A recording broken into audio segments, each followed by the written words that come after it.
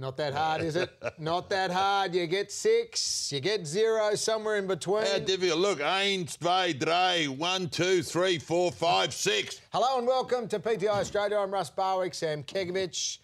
Our literacy and numeracy problems in this country are a little worse than we first thought. Slightly more pronounced than either of us thought. Let me tell you, got a lot of work to do there, Rusty, my boy.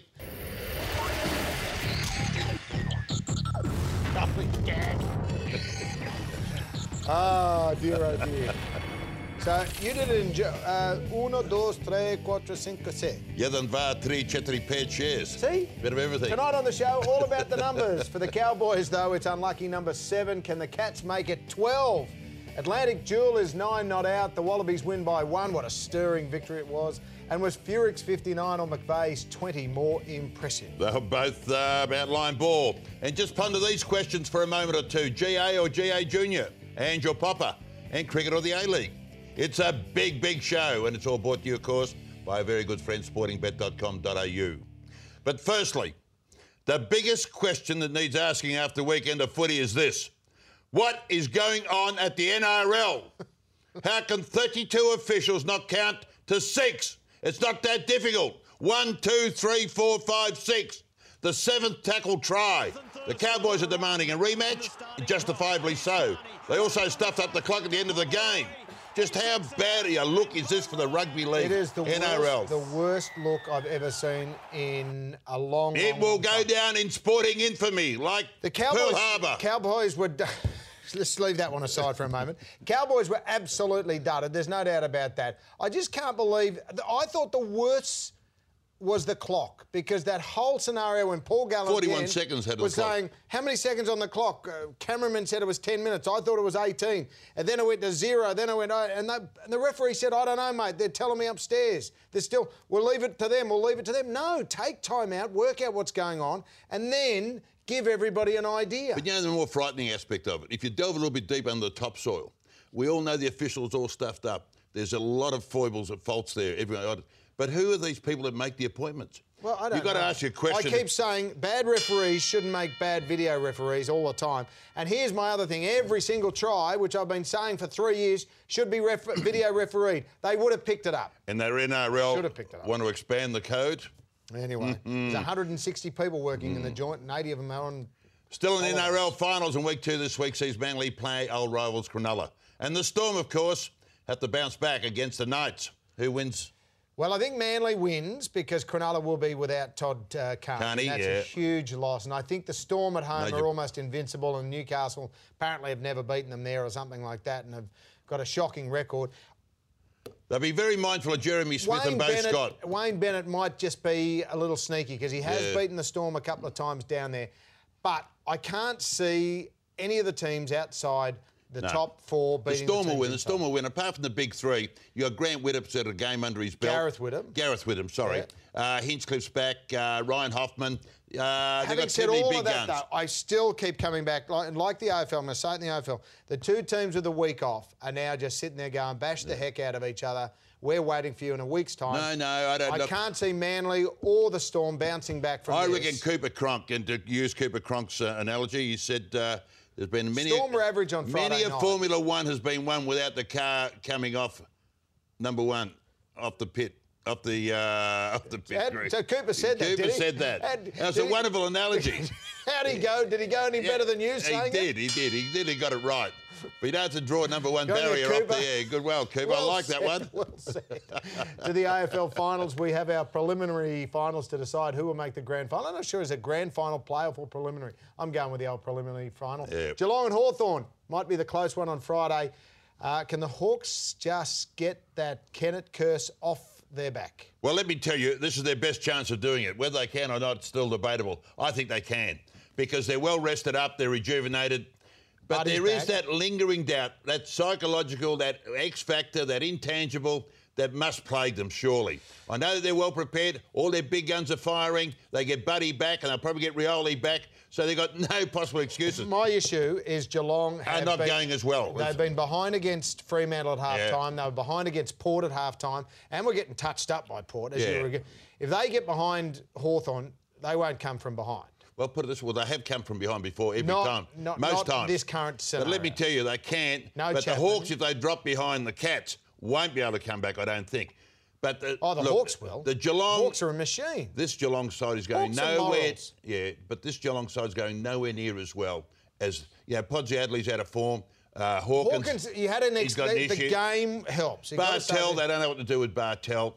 Thank God Kelly, Stevie J and a handful are keeping them together. But the very fabric of the Geelong side of yesterday is starting to look very exposed. Second preliminary final sees the Swans travelling to the west to take on Fremantle. Tickets were sold out in no time at all, but no Tippett, no Mitchell after the weekend for the Swannies. Dockers are fit and rested. To my eyes, and I'm a tragic Swans fan, this is a one-goer. Well, you might think so on the surface or on paper, but let me tell you, this won't be a one-goer. This will be a brutal, brutal encounter. The Swans are renowned for that stoppages football. Also, we know Tippett about hurts, the Dockers. Oh, no, Tippett hurts. I don't think Tippett's going to be the loss that everyone anticipates. I think the big bonus of Tippett's exit is the fact that Jetta had almost a game under his belt. I think Jetta on the big open space of Patterson Oval is going to be a very big bonus. They've still got enough great players, the Sydney Swans, to contain Freo. This will be a game of containment. What about our man from 2005, the potential Norm Smith Yeah, he may well, LRT. LRT could be back. Your man, LRT. Yeah. Remember the days on radio? Look, Hanbury Jack, and McVeigh and the likes, and their big guns and their big talls. The Big two Mummy, talls. Big Mummy's going to. They're going to be huge bodies in the context. It is going to be a low-scoring game, but it's going to be a kick or two either You way. would think it favours the and Dockers. Horse and Rossi Lyon, you know that they're going to be pumped for this contest. Yeah, there won't be Fabulous much in it. You can either way, but Freo will rightfully be the favourites. The Wallabies finally won their first test under Ewan McKenzie, thank God, with a 14-13 win over Argentina in Perth in the most inclement conditions you'd ever see. It was one of the greatest performances in recent Wallaby history. It was courageous, wasn't it? One main reason. They won. 14 points to 3 at half-time. And then they decided just to take the foot off the gas just for a little while. They didn't take it off the gas. Let the Argies come back into it. Israel Folau scores a try. Mate, the 12,000 people who turned up, I know they said 20,000 were there on the crowd, but realistically, but it's rain. Yeah, they had a downpour of biblical proportions. It was they wind, were treated hail. to one of the great contests. This will bring people back to rugby, don't you think? Look, I know what you're saying. 14-13, they got outscored in the second half. Give me a spell. Look, the game was, no matter what game you had to play there, you had to play Australian rules, you had to play the rugby league, any game, it would have been just a brutal. Give me a spell. It would have been just a brutal, it was Argentina, courageous and we're trying to talk it up like it was a win in a World Cup final. No, it's a starting point. I mean to say they still got over the line. If they had a loss, what would you have said? The same thing. Give me a spell. No, I think it was a pivotal turning point in with the Wallabies. What? Because you got to win. Well, it wins psychologically. I think it's everything. They've lost the first three of his tenure, so they needed to win to kickstart the engine. Speaking of wins, new superstar racehorse Atlantic Jewel is still undefeated and up to 9 wins on the trot after she won the Stock Stakes at the Valley on Saturday. She is the next Black Caviar, but how far can she go? Well, we're keeping our fingers crossed. You know, the week before she won a Group 1 Memsie after 70 weeks off. Yeah. And that was its really testing point because it came off a horrific injury. So they've been going lightly, slowly, but all the indicators are positive and the crowd is certainly warming and the crowd are desperately thirsting for another Black Caviar. Well, this can certainly fill the void. And the great thing about the Atlantic Jewel is that it's a stayer. Yeah. So you can run over Journey, it'll run the Cox Plate. She's only going to have that Cox Plate run and then they're going to send her across to Galileo. Well, maybe. No, there's no maybe about it. The Coolmore blokes, who are the Irish owners, this is a bit of racing, they've got a horse over there in Ireland called Galileo who's the best stallion in the world. They're going to combine those two and she's going to be worth $1 billion. We know that. So, but she will win the Cox Plate. She's an outstanding She's going to be the shortest price favourite in Cox Plate history probably at the moment. No, serious? Yeah, my word. A couple of even Sunline was so you think was the shortest price? $1.70, yeah. Yeah, but this will be up there with it. I think it's only about $2.20 at the moment. And the Get on board, punters. I think more it's you bet, more you win.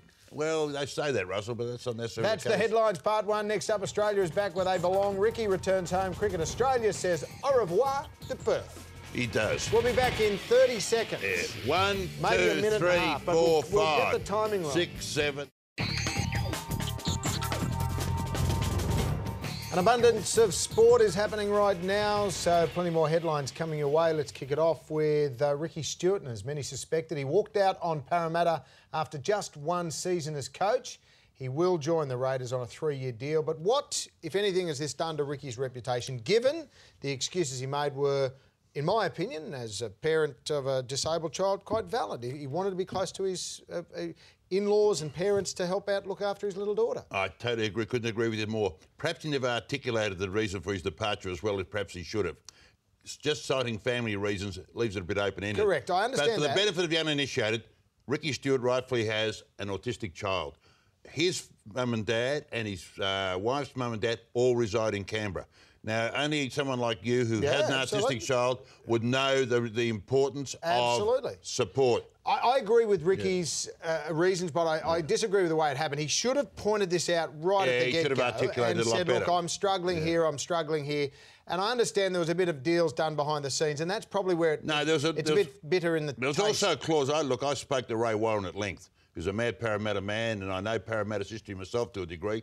But there was also a clause in the contract that if the board was still dysfunctional and there was rumblings, there was a provision there for him to exit if he so desired. The problem is that should have been articulated as well. But a couple of days ago, he was asked, have you spoken to Canberra? He said no. Clearly, he hadn't, but his management had. Maybe he should have said, look, I haven't spoken to Canberra, but my management had. Maybe people would have felt a little bit better if that was the case. Yeah.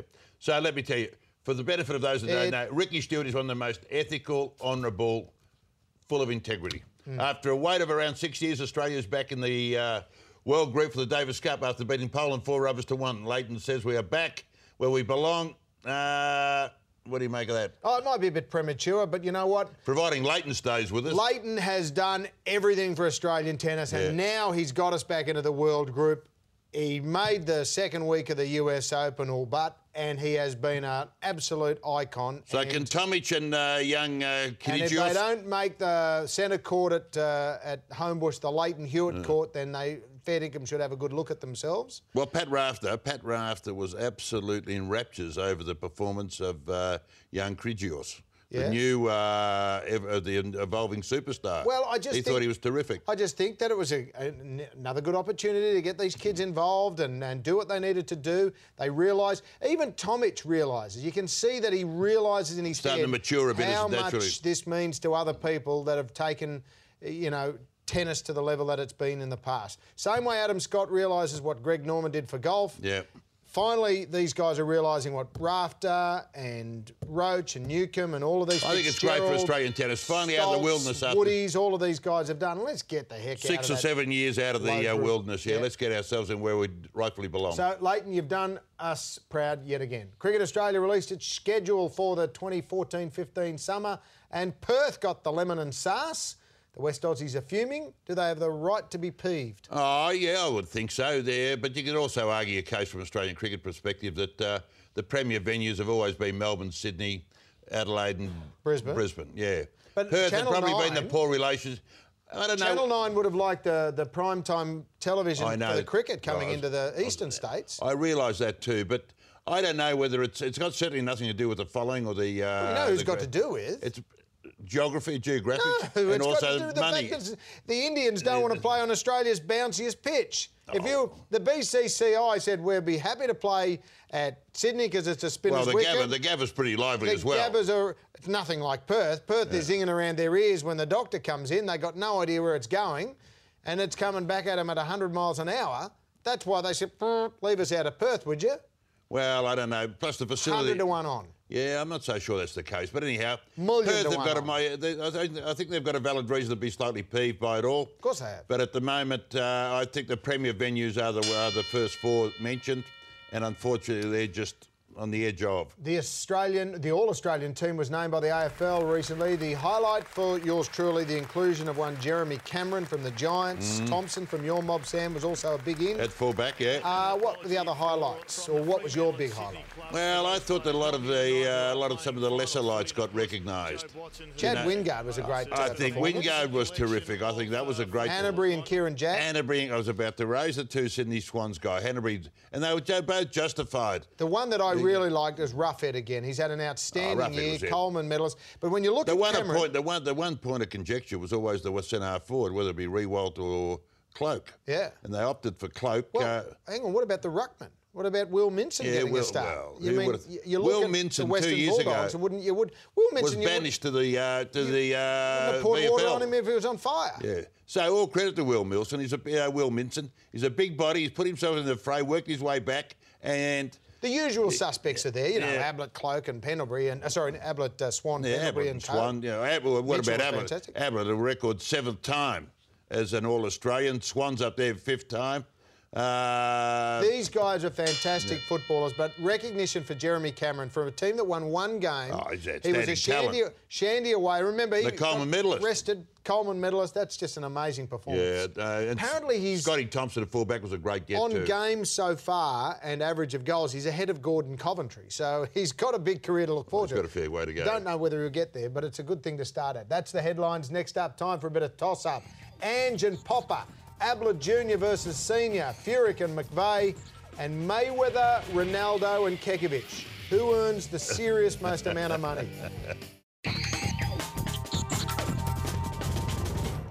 Welcome back to the show. Toss-up time. We're going to throw two options up against each other and decide who wins. First up, I reckon Australia should sack Holger Osiek, and plenty of people agree. Some may not. But if they do, who would you replace him with?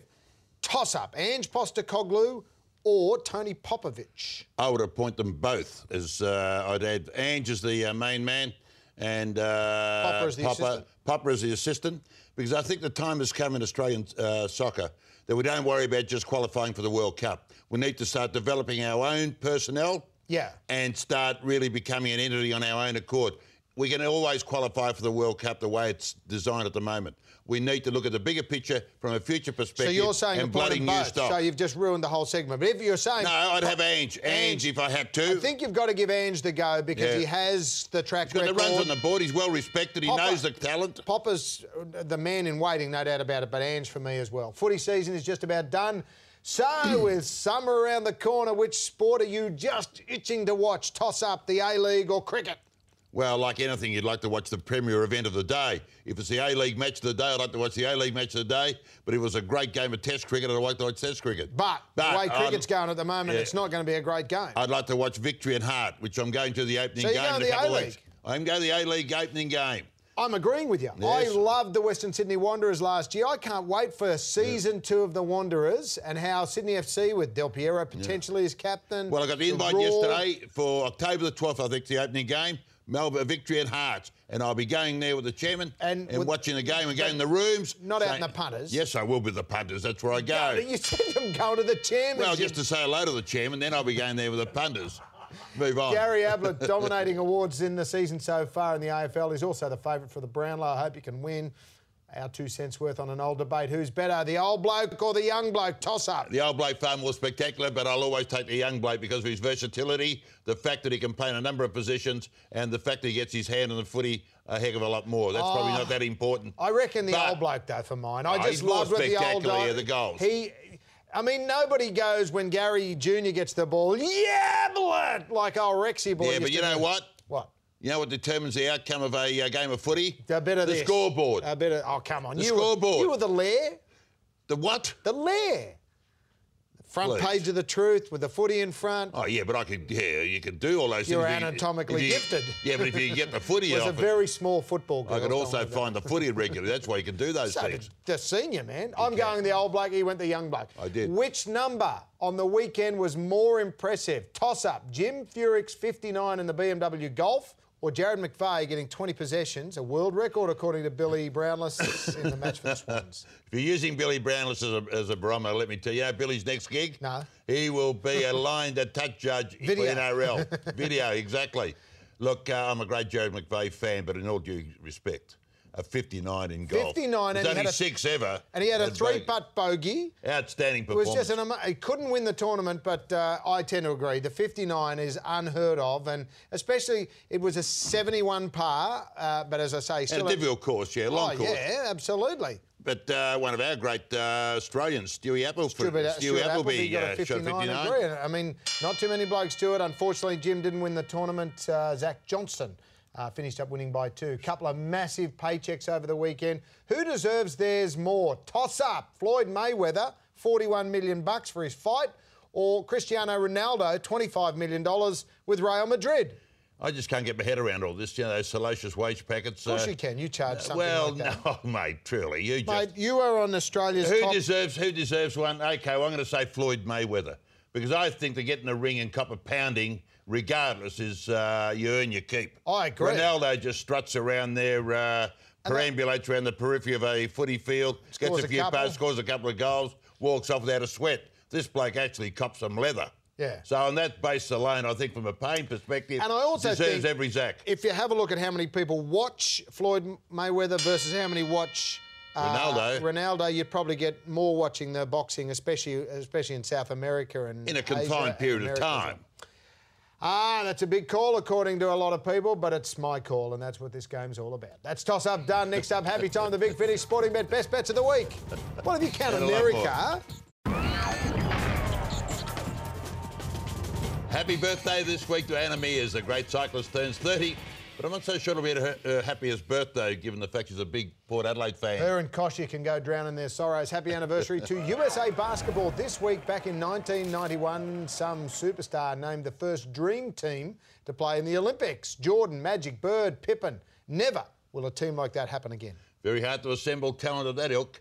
And happy trails to Canterbury, the Cowboys, Carlton and Port Adelaide. All knocked out in the weekend, and time to start planning for 2014. Maybe happy trials to Dustin Martin as well. Now for the big finish, and in the first of the 2 V8 Enduro races this time of the year, Jamie Whincup got over the line with Paul Dumbrell, and they both won at Sandown. Red Bull teammates in Lowndes and Luff finishing second. Next stop, Bathurst.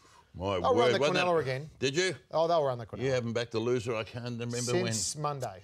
And Aussie Olympic silver medalist Jessica Fox is now world champion after winning the world title in canoe slalom in the Czech Republic on the weekend. But she missed the final in her Olympic event, the K1. But the fact that she can just combine in a couple of events, she's very, very multi-talented. Good. Now, this is something a little different. One Direction's Lewis Tomlinson, call him what you will, playing in a charity football match at Celtic's home ground on the weekend, copped a small knock and then went home onto the sideline and up-chucked and had concussion. All sorts of problems for the One Direction boy. Now for the Sporting Bet Best Bets. I like the Storm to beat the Newcastle Knights. And I think the AFL double of Hawthorn-Freo is stealing money. And Sporting Bet agree with you, I think, Russ. I think they saved it all up. Hawthorn-Freo, Storm and Manly is the way to go. That's it. Remember to like us on Facebook. I'm Russell Barwick. As always, I'm Sam Kekovich. And more importantly, you know it makes sense. Especially if you can count to 6. 6 or maybe 7. It doesn't make sense if you count to 7 wrong. If you get to 7, let me tell you, having difficulty being employed in this